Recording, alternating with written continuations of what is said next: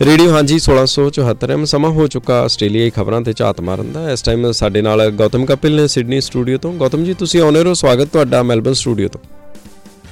जी बहुत धन्यवाद रंजो जी और सारे ਸਰੋਤਿਆਂ ਨੂੰ प्यार भरी सत श्री अकाल। और आओ शुरुआत करते हैं ਅੱਜ ਦੀਆਂ ਖਬਰਾਂ ਦੀ। और ਸਭ ਤੋਂ ਪਹਿਲਾਂ ਅੱਜ ਦੇ ਦਿਨ ਆਸਟ੍ਰੇਲੀਆ ਦੇ ਵਿੱਚ ਨੈਸ਼ਨਲ ਕੈਬਨਿਟ ਦੀ ਬੈਠਕ ਹੋਣ ਜਾ ਰਹੀ ਹੈ। ਪਿਛਲੇ ਕਈ ਦਿਨਾਂ ਤੋਂ ਅਸੀਂ ਤੁਹਾਨੂੰ ਇਸ ਬੈਠਕ ਦੇ ਬਾਰੇ ਦੱਸ ਰਹੇ ਹਾਂ। ਮੁੱਖ ਤੌਰ ਤੇ ਉੱਤੇ ਏਜੰਡਾ ਜਿਹੜਾ ਅੱਜ ਦੇ ਦਿਨ ਬੈਠਕ ਦਾ ਹੋਏਗਾ, ਜਦੋਂ ਬ੍ਰਿਸਬੇਨ ਦੇ ਵਿੱਚ ਪ੍ਰਧਾਨ ਮੰਤਰੀ ਐਂਥਨੀ ਐਲਬਨੀਜ਼ੀ ਦੀ ਅਗਵਾਈ 'ਚ ਸਾਰੇ ਸੂਬਿਆਂ ਦੇ ਪ੍ਰੀਮੀਅਰ ਤੇ ਟੈਰੀਟਰੀਜ਼ ਦੇ ਮੁੱਖ ਮੰਤਰੀ ਮਿਲਣਗੇ ਇੱਕ ਬੰਦ ਕਮਰੇ ਦੇ ਵਿੱਚ, ਤੇ ਹਾਊਸਿੰਗ ਪ੍ਰੋਬਲਮ ਦੇ ਉੱਤੇ ਗੱਲ ਕੀਤੀ ਜਾਣੀ ਹੈ। ਸਭ ਤੋਂ ਵੱਡੀ ਜਿਹੜਾ ਅੱਜ ਦਾ ਏਜੰਡਾ ਇਹ ਰਹੇਗਾ ਕਿ ਕਿਸ ਤਰੀਕੇ ਦੇ ਨਾਲ ਜਿਹੜੀ ਰੀਜ਼ੋਨਿੰਗ ਹੈ, ਜ਼ੋਨਿੰਗ ਲਾਜ਼ ਨੇ, ਉਹਨਾਂ ਨੂੰ ਨਵੇਂ ਸਿਰੇ ਤੋਂ ਤੈਅ ਕੀਤਾ ਜਾਵੇ ਔਰ ਨਵੇਂ ਸਿਰੇ ਤੋਂ ਜਿਹੜੀਆਂ ਘਰਾਂ ਦੀ ਕਿਫਾਇਤ ਹੈ ਔਰ ਘਰਾਂ ਦੀ ਕਮੀ ਹੈ ਜਿਹੜੀ ਆਸਟ੍ਰੇਲੀਆ 'ਚ, ਉਹਨੂੰ ਪੂਰਾ ਕਰਨ ਦੇ ਲਈ ਹਰ ਇੱਕ ਸੂਬੇ ਦੇ ਆਪਣੀਆਂ ਤਰਜੀਹਾਂ ਨੇ, ਆਪਣੇ ਟਾਰਗੇਟ ਨੇ ਔਰ ਆਪੋ ਆਪਣੇ ਤਰੀਕੇ ਨੇ। ਸੋ ਪ੍ਰਧਾਨ ਮੰਤਰੀ ਇੱਕ ਨੈਸ਼ਨਲ ਪਾਲਿਸੀ ਲੈ ਕੇ ਆਉਣ ਬਾਰੇ ਸੋਚ ਰਹੇ ਨੇ।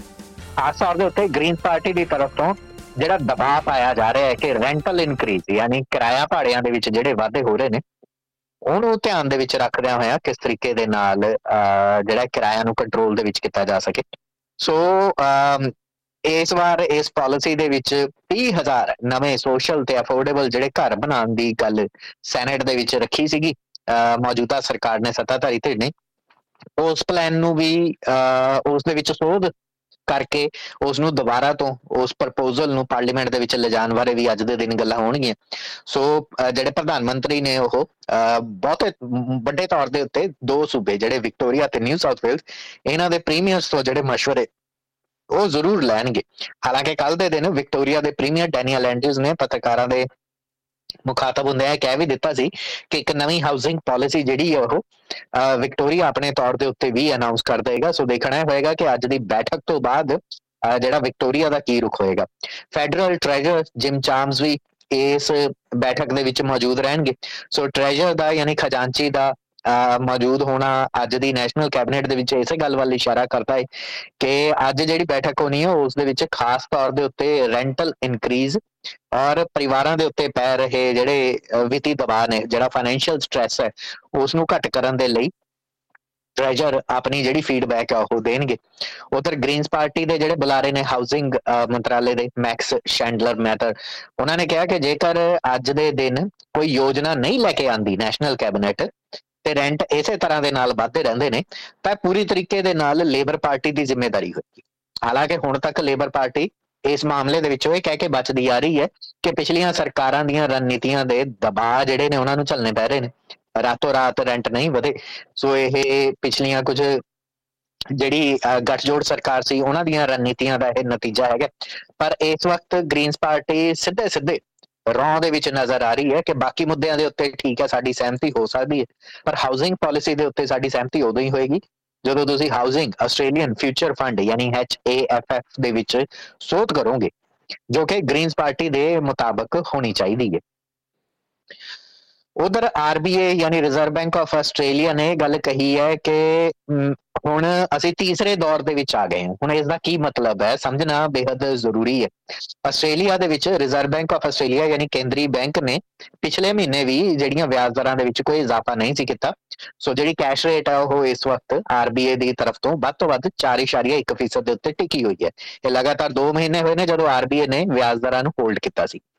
RBA ਦੇ ਗਵਰਨਰ ਫਿਲਿਪ ਲੋਏ ਹੁਣ ਜਦੋਂ ਸਤੰਬਰ ਮਹੀਨੇ ਦੇ ਵਿੱਚ ਰੁਖਸਤ ਹੋ ਰਹੇ ਨੇ ਆਪਣੇ ਇਸ ਅਹੁਦੇ ਤੋਂ, ਤਾਂ ਇਸ ਮਹੀਨੇ ਦੇ ਪਹਿਲੇ ਮੰਗਲਵਾਰ ਜਦੋਂ RBA ਬੋਰਡ ਦੀ ਮੀਟਿੰਗ ਹੋਏਗੀ ਤਾਂ ਬੜਾ ਅਹਿਮ ਹੋਏਗਾ ਕਿ ਆਖਰੀ ਮਹੀਨੇ ਦੇ ਵਿੱਚ ਜਾਂਦਿਆਂ ਕਿੰਨਾ ਵਾਧਾ ਫਿਲਿਪ ਲੋਏ ਕਰਕੇ ਜਾ ਰਹੇ ਨੇ।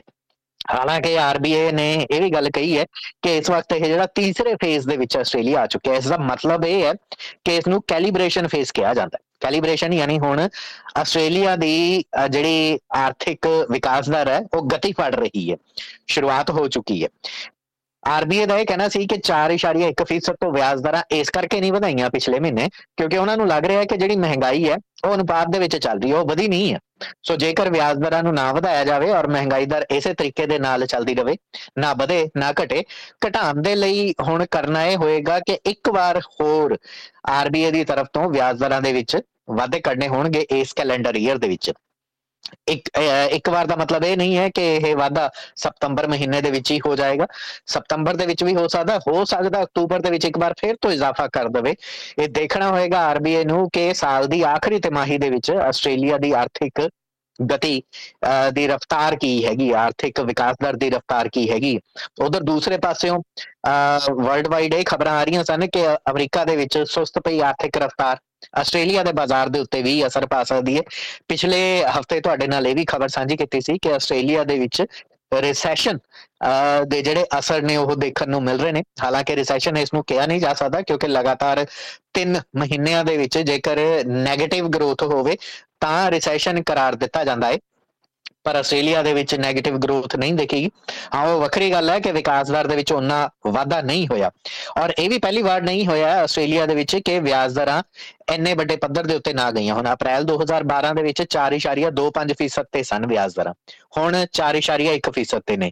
ਯਾਨੀ ਕਿ ਵਿਆਜ ਦਰਾਂ ਦੇ ਵਿੱਚ 0.15% ਜਾਂ 0.25% ਦਾ ਇਜ਼ਾਫਾ ਜੇਕਰ ਹੋ ਜਾਵੇ ਤਾਂ ਇਹ ਆਪਣੇ ਆਪ ਦੇ ਵਿੱਚ ਕੋਈ ਹੈਰਾਨੀ ਨਹੀਂ ਹੋਏਗੀ। ਹੈਰਾਨੀ ਇਸ ਗੱਲ ਤੇ ਹੋਏਗੀ ਕਿ ਜਿਸ ਤਰੀਕੇ ਦੇ ਨਾਲ ਇਹ ਵਿਆਜ ਦਰਾਂ ਦੇ ਵਿੱਚ ਇਜ਼ਾਫੇ ਹੋਏ ਨੇ, ਪਿਛਲੇ ਲਗਾਤਾਰ 13 ਇਜ਼ਾਫੇ ਜਿਹੜੇ ਹੋਏ ਨੇ ਉਹ ਲਗਾਤਾਰ ਹੋਏ ਨੇ। 16 ਮਹੀਨਿਆਂ ਦੇ ਵਿੱਚ 12 ਵਾਰ ਵਿਆਜ ਦਰਾਂ ਦੇ ਵਿੱਚ ਵਾਧਾ ਕੀਤਾ ਜਾਣਾ ਉਹ ਆਪਣੇ ਆਪ ਦੇ ਵਿੱਚ ਇੱਕ ਬੇਹੱਦ ਹੈਰਾਨ ਕਰ ਦੇਣ ਵਾਲੀ ਗੱਲ ਸੀ। ਉਹ ਵੀ ਉਸ ਵਕਤ ਜਦੋਂ ਕੋਰੋਨਾ ਕਾਲ ਦੇ ਸਮੇਂ ਦੇ ਵਿੱਚੋਂ ਆਰਥਿਕ ਸੁਸਤੀ ਦੇ ਵਿੱਚੋਂ, ਜਿਹੜੀ ਵਿਕਾਸ ਦਰ ਦੀ ਸੁਸਤੀ ਸੀ, ਉਸ ਦੇ ਵਿੱਚੋਂ ਆਸਟ੍ਰੇਲੀਆ ਨਿਕਲ ਰਿਹਾ ਸੀ।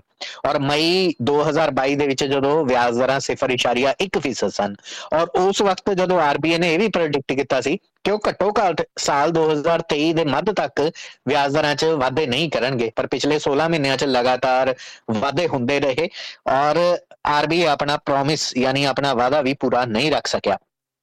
ਅਜਿਹੇ ਦੇ ਵਿੱਚ ਹੁਣ ਕੀ ਆਰਬੀਆਈ ਜਿਵੇਂ ਇਹ ਕੱਲ ਕਹਿੰਦਾ ਹੈ ਕਿ ਤੀਸਰੇ ਦੌਰ ਦੇ ਵਿੱਚ ਆਸਟ੍ਰੇਲੀਆ ਦੀ ਆਰਥਿਕਤਾ ਦਾਖਲ ਹੋ ਗਈ ਹੈ। ਇਹ ਦੇਖਣਾ ਹੋਏਗਾ ਕਿ ਆਰਬੀਆਈ ਇਸ ਮਹੀਨੇ ਜਾਂ ਸਤੰਬਰ ਮਹੀਨੇ ਚੜ੍ਹਦੇ ਮਹੀਨੇ ਦੇ ਵਿੱਚ ਜਿਹੜੀ ਬੈਠਕ ਕਰੇਗਾ ਉਸ ਦੇ ਵਿੱਚ ਕਿੰਨਾ ਵਿਆਜ ਦਰਾਂ ਦੇ ਅੰਦਰ ਇਜ਼ਾਫਾ ਕਰਦਾ ਹੈ ਜਾਂ ਫਿਰ ਇੱਕ ਵਾਰ ਫਿਰ ਤੋਂ ਇਹਨਾਂ ਦੇ ਉੱਤੇ ਪੌਜ਼ ਲਗਾਉਂਦਾ ਹੈ। ਨਿਊ ਸਾਊਥ ਵੇਲਜ਼ ਦੀ ਸਰਕਾਰ ਦਾ ਕਹਿਣਾ ਹੈ ਕਿ ਮੈਟਰੋ ਵੈਸਟ ਲਾਈਨ ਦੇ ਲਈ ਉਹ ਇੱਕ ਹੋਰ ਰਿਵਿਊ ਕਰਨ ਜਾ ਰਹੇ ਨੇ। ਹਾਲਾਂਕਿ ਇਸ ਸਮੀਖਿਆ ਦਾ ਮਤਲਬ ਇਹ ਨਹੀਂ ਹੈ ਕਿ ਵੈਸਟ ਲਾਈਨ ਨੂੰ ਪੂਰੀ ਤਰ੍ਹਾਂ ਨਾਲ ਮੁੱਢੋਂ ਰੱਦ ਕਰ ਦਿੱਤਾ ਜਾਏਗਾ। ਕ੍ਰਿਸ ਮਿੰਜ਼ ਨੇ ਹਾਲੇ ਤੱਕ ਆਪਣੇ ਪੱਤੇ ਨਹੀਂ ਖੋਲੇ ਨੇ। ਐਨਐਸਡਬਲਿਊ ਦੇ ਪ੍ਰੀਮੀਅਰ ਸ਼ੁਰੂ ਤੋਂ ਇਹ ਗੱਲ ਕਹਿੰਦੇ ਆ ਰਹੇ ਨੇ ਕਿ ਮੈਟਰੋ ਵੈਸਟ ਲਾਈਨ ਜਿਹੜੀ ਹੈ ਉਸ ਦਾ ਭਵਿੱਖ ਧੁੰਦਲਾ ਨਜ਼ਰ ਆਉਂਦਾ ਹੈ। ਚੇਤੇ ਕਰਵਾ ਦਿੰਦੇ ਆ ਕਿ ਸਾਲ 2016 ਦੇ ਵਿੱਚ ਸਾਬਕਾ ਗਠਜੋੜ ਸਰਕਾਰ ਦੀ ਤਰਫ ਤੋਂ ਇਸ ਰੇਲਵੇ ਲਾਈਨ ਨੂੰ ਸ਼ੁਰੂ ਕੀਤਾ ਗਿਆ ਸੀ। ਰੇਲਵੇ ਲਾਈਨ ਦੇ ਪ੍ਰੋਜੈਕਟ ਨੂੰ ਸ਼ੁਰੂ ਕੀਤਾ ਗਿਆ ਸੀ। ਰੇਲਵੇ ਲਾਈਨ ਵਿਛਾਣੀ ਹੈ ਤੇ ਮੈਟਰੋ ਚੱਲੇਗੀ ਪੈਰਾਮੈਟਾ ਤੋਂ ਲੈ ਕੇ ਸਿਡਨੀ ਸੀਬੀਡੀ ਦੇ ਵਿਚਾਲੇ। ਹਾਲਾਂਕਿ ਪੈਰਾਮੈਟਾ ਤੋਂ ਇਹਨਾਂ ਦੇ 2 ਸਟੇਸ਼ਨ ਹੋਰ ਵਧਾ ਦਿੱਤੇ ਗਏ ਸਨ, ਵੈਸਟਮੀਡ ਹਸਪਤਾਲ ਤੱਕ ਕਰ ਦਿੱਤਾ ਗਿਆ ਸੀ ਇਹਨਾਂ ਨੂੰ। ਵੈਸਟਮੀਡ ਦੇ ਵਿੱਚ ਮੈਟਰੋ ਸਟੇਸ਼ਨ ਜਿਹੜਾ ਜ਼ਮੀਨਦੋਜ਼ ਮੈਟਰੋ ਸਟੇਸ਼ਨ ਹੈ ਉਸ ਦਾ ਲਗਭਗ ਅੱਧਾ ਕੰਮ ਹੋ ਚੁੱਕਿਆ ਹੈ। ਪੈਰਾਮੈਟਾ ਦੇ ਵਿੱਚ ਵੀ ਜ਼ਮੀਨਦੋਜ਼ ਮੈਟਰੋ ਸਟੇਸ਼ਨ ਹੈ ਯਾਨੀ ਅੰਡਰਗਰਾਉਂਡ ਮੈਟਰੋ ਸਟੇਸ਼ਨ ਹੈ, ਉਸ ਦਾ ਲਗਭਗ ਅੱਧਾ ਕੰਮ ਹੋ ਚੁੱਕਿਆ ਔਰ 9 ਕਿਲੋਮੀਟਰ ਦੇ ਸਟ੍ਰੈਚ ਦੇ ਵਿੱਚ ਜ਼ਮੀਨ ਐਕਵਾਇਰ ਕਰਕੇ ਜਿਹੜਾ ਮੈਟਰੋ ਦਾ ਕੰਮ, ਜਿਹੜਾ ਟਰੈਕ ਦਾ ਕੰਮ ਹੈ ਉਹ ਵੀ ਲਗਭਗ 30% ਕੰਮ ਹੋ ਚੁੱਕਿਆ। ਅਜਿਹੇ ਦੇ ਵਿੱਚ ਹੁਣ ਕ੍ਰਿਸ ਮਿੰਜ਼ ਇਹ ਗੱਲ ਕਹਿ ਰਹੇ ਨੇ ਕਿ ਜਦੋਂ 2016 ਦੇ ਵਿੱਚ ਗੱਠਜੋੜ ਸਰਕਾਰ ਨੇ ਮੈਟਰੋ ਵਿਛਾਉਣ ਦਾ ਕੰਮ ਸੋਚਿਆ ਸੀ ਸੀਬੀਡੀ ਤੋਂ ਲੈ ਕੇ ਪੈਰਾਮੈਟਾ ਤੱਕ, ਤਾਂ ਉਸ ਵਕਤ ਇਸ ਪ੍ਰੋਜੈਕਟ ਦੀ ਕਾਸਟ $16 ਬਿਲੀਅਨ ਸੀ ਤੇ ਹੁਣ ਇਹ $25 ਬਿਲੀਅਨ ਹੋ ਚੁੱਕੀ ਹੈ ਔਰ ਇਹ ਹੋਰ ਵੱਧਦੀਆਂ ਜਾਣਗੀਆਂ ਜਦੋਂ ਤੱਕ ਇਹ ਪ੍ਰੋਜੈਕਟ ਨੇ ਸਿਰੇ ਚੜ੍ਹਨਾ ਹੈ। ਸੋ ਇਸ ਕਰਕੇ ਇਸ ਪ੍ਰੋਜੈਕਟ ਦੇ ਬਾਰੇ ਸੋਚਣਾ ਹੋਏਗਾ। ਹਾਲਾਂਕਿ ਪਿਛਲੇ ਮਹੀਨੇ ਵੀ ਇੱਕ ਰਿਵਿਊ ਕਰਕੇ ਹਟੀ ਹੈ ਸਰਕਾਰ, ਪਰ ਸਰਕਾਰ ਨੇ ਹਾਲੇ ਤੱਕ ਇਹ ਸਪਸ਼ਟ ਨਹੀਂ ਕੀਤਾ ਹੈ ਕਿ ਰਿਵਿਊ ਕਰਨ ਦਾ ਮਤਲਬ ਕਿਤੇ ਇਹ ਤਾਂ ਨਹੀਂ ਕਿ ਇਸ ਪ੍ਰੋਜੈਕਟ ਨੂੰ ਰੱਦ ਕਰ ਦਿੱਤਾ ਜਾਵੇ। ਹਾਂ, ਕੁਝ ਸੁਝਾਅ ਜ਼ਰੂਰ ਮਿਲ ਰਹੇ ਨੇ ਸਰਕਾਰ ਤੱਕ। ਐਨਐਸਡਬਲਿਊ ਦੀ ਸਰਕਾਰ ਨੂੰ ਇਹ ਵੀ ਗੱਲ ਕਹੀ ਗਈ ਹੈ ਕਿ ਇੱਕ 9 ਕਿਲੋਮੀਟਰ ਦਾ ਸਟ੍ਰੈਚ ਹੈ ਪੈਰਾਮੈਟਾ ਤੋਂ ਸਿਡਨੀ ਓਲੰਪਿਕ ਪਾਰਕ ਦੇ ਵਿੱਚ। ਇਸ ਸਟ੍ਰੈਚ ਦੇ ਵਿਚਕਾਰ ਔਬਨ ਵਰਗਾ ਇੱਕ ਮਹੱਤਵਪੂਰਨ ਸਟੇਸ਼ਨ ਆਉਂਦਾ ਹੈ, ਪਰ ਸਟੇਸ਼ਨ ਨੂੰ ਸਟਾਪ ਦਿੱਤਾ ਨਹੀਂ ਗਿਆ। ਸੋ 9 ਕਿਲੋਮੀਟਰ ਦੇ ਸਟ੍ਰੈਚ ਦੇ ਵਿੱਚ ਮੈਟਰੋ ਕਿਤੇ ਵੀ ਨਹੀਂ ਰੁਕ ਰਹੀ ਹੈਗੀ। ਇਹ ਵੀ ਦੇਖਣਾ ਹੋਏਗਾ ਕਿ ਕੀ ਨਵੇਂ ਸਟੇਸ਼ਨ ਵੀ ਉਸਾਰੇ ਜਾਣ ਦੀ ਯੋਜਨਾ ਹੈਗੀ ਹੈ ਇਸ ਮੈਟਰੋ ਦੇ ਵਿੱਚ, ਜਾਂ ਇਹ ਵੀ ਹੋ ਸਕਦਾ ਹੈ ਕਿ ਕੀ ਇਸ ਦੇ ਟਰੈਕ ਨੂੰ ਬਦਲਣ ਦੇ ਬਾਰੇ ਵੀ ਸਰਕਾਰ ਸੋਚ ਰਹੀ ਹੈ। ਹੋ ਸਕਦਾ ਹੈ ਕਿ ਸਰਕਾਰ ਦੇ ਜਿਹੜੇ ਮੰਤਰੀ ਨੇ, ਹਮਾਇਤੀ ਨੇ, ਉਹ ਆਪਣੇ ਕਨਸਟੀਚੁਐਂਸੀਜ਼ ਦੇ ਵਿੱਚੋਂ ਇਸ ਟਰੈਕ ਨੂੰ ਕੱਢਣਾ ਚਾਹੁੰਦੇ ਹੋਣ, ਇਸ ਕਰਕੇ ਬਾਰ-ਬਾਰ ਇਸ ਦੇ ਰਿਵਿਊ ਕੀਤੇ ਜਾ ਰਹੇ ਨੇ। ਟਰਾਂਸਪੋਰਟ ਮਿਨਿਸਟਰ ਜੋ ਹੈਲਨ ਨੇ ਇਹ ਟਿੱਪਣੀ ਦਿੱਤੀ ਕਿ ਸਰਕਾਰ ਇਸ ਦੇ ਭਵਿੱਖ ਨੂੰ ਸੁਨਿਸ਼ਚਿਤ ਕਰਨਾ ਚਾਹੁੰਦੀ ਹੈ, ਇਸੇ ਕਰਕੇ ਪਹਿਲਾਂ ਇੰਡੀਪੈਂਡੈਂਟ ਰਿਵਿਊ ਕੀਤਾ ਸੀ ਤੇ ਹੁਣ ਅਸੀਂ ਇੱਕ ਅੰਦਰੂਨੀ ਰਿਵਿਊ ਕਰ ਰਹੇ ਹਾਂ, ਇੱਕ ਅੰਦਰੂਨ ਸਮੀਖਿਆ ਸਰਕਾਰ ਦੀ ਤਰਫ ਤੋਂ ਕੀਤੀ ਜਾ ਰਹੀ ਹੈ। ਇਹ ਜਿਹੜੀ ਕਮੇਟੀ ਹੈ, ਟਰਾਂਸਪੋਰਟ ਕਮੇਟੀ ਹੈ, ਇਹ ਆਪਣੀ ਰਿਪੋਰਟ ਮੈਟਰੋ ਵੈਸਟ ਪ੍ਰੋਜੈਕਟ ਨੂੰ ਲੈ ਕੇ ਸਰਕਾਰ ਤੱਕ ਸੌਂਪੇਗੀ। ਪਾਰਲੀਮੈਂਟ ਦੇ ਵਿੱਚ ਇਸ ਨੂੰ ਰੱਖਿਆ ਜਾਏਗਾ, ਸਾਰੇ ਲੋਕਾਂ ਨੂੰ ਦੱਸਾਂਗੇ ਕਿ ਕਿਉਂ ਇਸ ਦੇ ਬਾਰ-ਬਾਰ ਰਿਵਿਊ ਕਰ ਰਹੇ ਹਾਂ ਤੇ ਫਿਰ ਉਸ ਤੋਂ ਬਾਅਦ ਹੀ ਇਸ ਪ੍ਰੋਜੈਕਟ ਦੇ ਉੱਤੇ ਕੋਈ ਆਖਰੀ ਫੈਸਲੇ ਲਏ ਜਾ ਸਕਣਗੇ। ਇੰਡੋਨੇਸ਼ੀਆ ਦੇ ਵਿੱਚ ਗਵਾਚੇ 4 ਆਸਟ੍ਰੇਲੀਆਈ ਵਾਪਸ ਲੱਭ ਲਏ ਗਏ ਨੇ, ਉਹਨਾਂ ਨੂੰ ਵਾਪਸ ਜਿਹੜਾ ਲਿਆਂਦਾ ਗਿਆ ਸ਼ੋਰਸ ਦੇ ਉੱਤੇ, ਕੰਢਿਆਂ ਦੇ ਉੱਤੇ। Elliot Foote, Steph Weiss, Will Tigle ਤੇ ਜਾਰਡਨ ਸ਼ਾਰਟ ਨਾਂ ਦੇ ਇਹਨਾਂ 4 ਆਸਟ੍ਰੇਲੀਆਈ ਨਾਗਰਿਕਾਂ ਨੂੰ ਇੰਡੋਨੇਸ਼ੀਆ ਦੇ ਜਿਹੜਾ ਸੁਮਾਤਰਾ ਟਾਪੂ ਸੀ, ਉਥੋਂ 50 ਕਿਲੋਮੀਟਰ ਦੂਰ ਇੱਕ ਪਿਨਾਂਗ ਨਾਂ ਦੇ ਟਾਪੂ ਦੇ ਉੱਤੇ ਇਹਨਾਂ ਦੀ ਕਿਸ਼ਤੀ ਜਿਹੜੀ ਸੀ ਗਵਾਚ ਗਈ ਸੀ। ਉਸ ਤੋਂ ਬਾਅਦ ਇਹਨਾਂ ਨੂੰ ਲੱਭਿਆ ਗਿਆ, ਪਰ ਹਾਲੇ ਮਾੜੀ ਖਬਰ ਇਹ ਹੈ ਕਿ ਹਾਲੇ ਇਹਨਾਂ ਦਾ ਇੱਕ ਦੋਸਤ, ਇਹਨਾਂ ਦੇ ਗਰੁੱਪ ਦੇ ਵਿੱਚ ਇੱਕ ਇੰਡੋਨੇਸ਼ੀਆਈ ਮੂਲ ਦਾ ਜਿਹੜਾ ਵਿਅਕਤੀ ਸੀ, ਉਹ ਹਾਲੇ ਵੀ ਜਿਹੜਾ ਨਹੀਂ ਭਾਲਿਆ ਜਾ ਸਕਿਆ ਹੈ। ਸੋ ਫਿਲਹਾਲ ਇਸ ਮਾਮਲੇ ਦੇ ਵਿੱਚ ਪੜਤਾਲ ਜਾਰੀ ਹੈ। ਡੋਰਡੈਸ਼ ਨਾਂ ਦੀ ਜਿਹੜੀ ਫੂਡ ਡਿਲੀਵਰੀ ਕੰਪਨੀ ਆ, ਉਸਨੂੰ ਆਸਟ੍ਰੇਲੀਆ ਦੇ ਵਿੱਚ $2 ਮਿਲੀਅਨ ਦਾ ਜੁਰਮਾਨਾ ਦਿੱਤਾ ਗਿਆ। ਇਸ ਅਮਰੀਕੀ ਕੰਪਨੀ ਦੇ ਉੱਤੇ Australian Communication and Media Authority ਯਾਨੀ ACMA ਨੇ ਜੁਰਮਾਨਾ ਦਿੱਤਾ ਹੈ। ਕਹਿਣਾ ਇਹ ਹੈ ਕਿ ਇਸ ਕੰਪਨੀ ਨੇ, ਡੋਰਡੈਸ਼ ਨੇ, ਉਹਨਾਂ ਗ੍ਰਾਹਕਾਂ ਨੂੰ ਈਮੇਲਸ ਭੇਜੀਆਂ ਸਨ ਜਿਨ੍ਹਾਂ ਨੇ ਅਨਸਬਸਕ੍ਰਾਈਬ ਕਰ ਦਿੱਤਾ ਸੀ। ਯਾਨੀ ਡੋਰਡੈਸ਼ ਦੀ ਈਮੇਲ ਸਰਵਿਸ ਤੋਂ ਅਨਸਬਸਕ੍ਰਾਈਬ ਕੀਤੇ ਜਾਣ ਦੇ ਬਾਵਜੂਦ ਡੋਰਡੈਸ਼ ਨੇ 5,66,000 ਪ੍ਰਮੋਸ਼ਨਲ ਈਮੇਲਸ ਅਜਿਹੇ ਲੋਕਾਂ ਨੂੰ ਭੇਜੀਆਂ। ਇੰਨਾ ਹੀ ਨਹੀਂ, ਬਲਕਿ ਉਹ ਲੋਕ ਜਿਹੜੇ ਅਲੱਗ-ਅਲੱਗ ਜਿਹੜੇ ਸਰਵਰ ਸਨ ਜਾਂ ਅਲੱਗ-ਅਲੱਗ ਵੈਬ ਪੋਰਟਲ ਸਨ, ਉਹਨਾਂ ਦੇ ਉੱਤੇ ਡਿਲੀਵਰੀ ਡਰਾਈਵਰਸ ਦੀਆਂ ਨੌਕਰੀਆਂ ਭਾਲ ਰਹੇ ਸੀ। ਅਜਿਹੇ ਲੋਕਾਂ ਨੂੰ 5,15,000 ਟੈਕਸਟ ਮੈਸੇਜ ਵੀ ਭੇਜੇ ਗਏ GPS ਟਰੈਕਿੰਗ ਦੇ ਨਾਲ। ਅਜਿਹੇ ਦੇ ਵਿੱਚ ACMA ਦਾ ਕਹਿਣਾ ਹੈ ਕਿ ਡੋਰਡੈਸ਼ ਨੇ ਸਪੈਮ ਲਾਜ਼ ਦੀ ਉਲੰਘਣਾ ਕੀਤੀ ਹੈ। ਆਸਟ੍ਰੇਲੀਆ ਦੇ ਵਿੱਚ ਸਪੈਮ ਐਕਟ ਹੈ ਜਿਹੜਾ, ਉਸ ਦੇ ਤਹਿਤ ਜੁਰਮਾਨਾ ਕਿਸੇ ਕੰਪਨੀ ਨੂੰ ਦਿੱਤਾ ਜਾ ਸਕਦਾ ਹੈ ਜੇਕਰ ਉਹ ਇੰਨੀ ਵੱਡੀ ਗਿਣਤੀ ਦੇ ਵਿੱਚ ਆਪਣਾ ਮਾਰਕੀਟਿੰਗ ਕੈਂਪੇਨ ਚਲਾਉਂਦੇ ਨੇ, ਚਾਹੇ SMS ਦੇ ਜ਼ਰੀਏ, ਚਾਹੇ ਈਮੇਲ ਦੇ ਜ਼ਰੀਏ। ਉਂਝ ਕਾਮਨਵੈਲਥ ਬੈਂਕ, ਆਪਟਸ, ਵੂਲਵਰਸ ਵਰਗੀਆਂ ਕੁਝ ਕੰਪਨੀਆਂ ਨੇ ਜਿਨ੍ਹਾਂ ਨੇ ACMA ਦੀ ਇਸੇ ਨਿਯਮ ਦੀ ਉਲੰਘਣਾ ਕੀਤੀ ਹੈ ਪਿਛਲੇ ਕੁਝ ਸਾਲਾਂ ਦੇ ਵਿੱਚ। ਹਾਲਾਂਕਿ ਉਹਨਾਂ ਨੂੰ ਕੰਪੈਰੇਟਿਵਲੀ ਜੁਰਮਾਨੇ ਘੱਟ ਸੁਣਾਏ ਗਏ ਨੇ। ਕਾਰਨ ਇਹ ਵੀ ਹੋ ਸਕਦਾ ਹੈ ਕਿ ਇਹ ਆਸਟ੍ਰੇਲੀਆਈ ਕੰਪਨੀਆਂ ਨੇ ਆਪਟਸ ਨੂੰ ਜੇ ਛੱਡ ਦਈਏ। ਡੋਰਡੈਸ਼ ਇੱਕ ਅਮਰੀਕੀ ਕੰਪਨੀ ਹੈ, ਇਸ ਕਰਕੇ $20,11,000 ਤੇ $320 ਦਾ ਜੁਰਮਾਨਾ ਸੁਣਾਇਆ ਗਿਆ। ਯਾਨੀ ਕਿ ਹਰ ਇੱਕ ਈਮੇਲ ਦੇ ਬਦਲੇ ਲਗਭਗ $1.86 ਜਿਹੜੇ ਨੇ ਡੋਰਡੈਸ਼ ਨੂੰ ਭਰਨੇ ਪੈਣਗੇ। ਕੁਇਨਜ਼ਲੈਂਡ ਦੇ ਵਿੱਚ ਪਹਿਲਾ ਆਸਟ੍ਰੇਲੀਆ ਦਾ ਮਲਟੀ ਪ੍ਰੋਜੈਕਸ਼ਨ ਸਿਨੇਮਾ ਹਾਲ ਖੋਲਿਆ ਗਿਆ। ਲਗਭਗ 270 ਡਿਗਰੀ ਦੇ ਉੱਤੇ ਇਸ ਸਿਨੇਮਾ ਸਕਰੀਨ ਨੂੰ ਤੁਸੀਂ ਦੇਖ ਸਕਦੇ ਹੋ। 67 ਮੀਟਰ ਚੌੜੀ ਇਹ ਸਿਨੇਮਾ ਸਕਰੀਨ ਹੈ, ਜਿਸ ਨੂੰ ਸਕਰੀਨ X ਕਿਹਾ ਜਾਏਗਾ। ਹਾਲਾਂਕਿ ਟਵਿੱਟਰ ਯਾਨੀ ਕਿ ਜਿਸ ਦਾ ਨਾਂ ਅੱਜ ਕੱਲ੍ਹ X ਆ, ਉਹਦਾ ਇਹਦੇ ਨਾਲ ਕੋਈ ਲੈਣਾ ਦੇਣਾ ਨਹੀਂ ਹੈ। ਪਰ ਗੋਲਡ ਕੋਸਟ ਦੇ ਵਿੱਚ ਇਸ ਹਫ਼ਤੇ ਇਸ ਸਿਨੇਮਾ ਸਕਰੀਨ ਦੀ ਸ਼ੁਰੂਆਤ ਕੀਤੀ ਜਾ ਰਹੀ ਹੈ। ਆਪਣੇ ਆਪ ਦੇ ਵਿੱਚ ਆਸਟ੍ਰੇਲੀਆ ਦਾ ਇਹ ਪਹਿਲਾ ਐਸਾ ਸਿਨੇਮਾ ਹੋਏਗਾ ਜਿਹੜਾ 270 ਡਿਗਰੀ ਤੱਕ ਹੋਏਗਾ। ਉਂਝ ਇਸ ਸਿਨੇਮਾ ਸਕਰੀਨ ਦੀ ਜਿਹੜੀ ਮਲਕੀਅਤ ਕੰਪਨੀ ਹੈ ਉਹ ਇਵੈਂਟ ਸਿਨੇਮਾ ਹੈ। ਮੰਨਿਆ ਜਾ ਰਿਹਾ ਹੈ ਕਿ ਮਾਰਵਲ ਮੂਵੀਜ਼ ਦੇ ਨਾਲ, ਮਾਰਵਲ ਦੀ ਕਿਸੇ ਵੀ ਫਿਲਮ ਦੇ ਨਾਲ ਇਸ ਸਿਨੇਮਾ ਦੀ ਸ਼ੁਰੂਆਤ ਕੀਤੀ ਜਾਏਗੀ।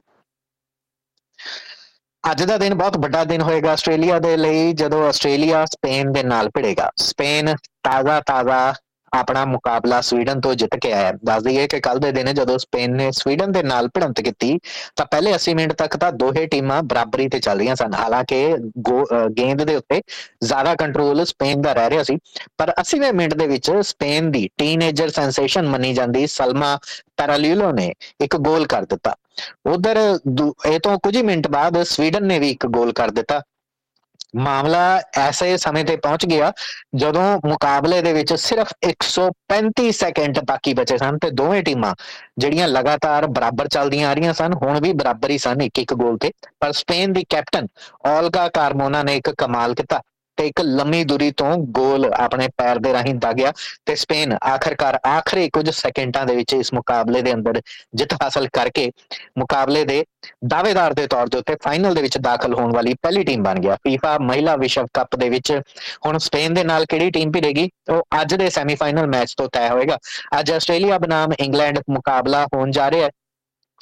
ਸਟੇਡੀਅਮ ਆਸਟ੍ਰੇਲੀਆ ਦੇ ਵਿੱਚ ਇਹ ਮੁਕਾਬਲਾ ਹੋਣਾ ਹੈ, ਇਸ ਕਰਕੇ 1 ਲੱਖ ਦੇ ਆਸ-ਪਾਸ ਦਰਸ਼ਕ ਜਿਹੜੇ ਨੇ ਉਹ ਸਿਡਨੀ ਦੀਆਂ ਸੜਕਾਂ ਦੇ ਉੱਤੇ ਹੋਣਗੇ।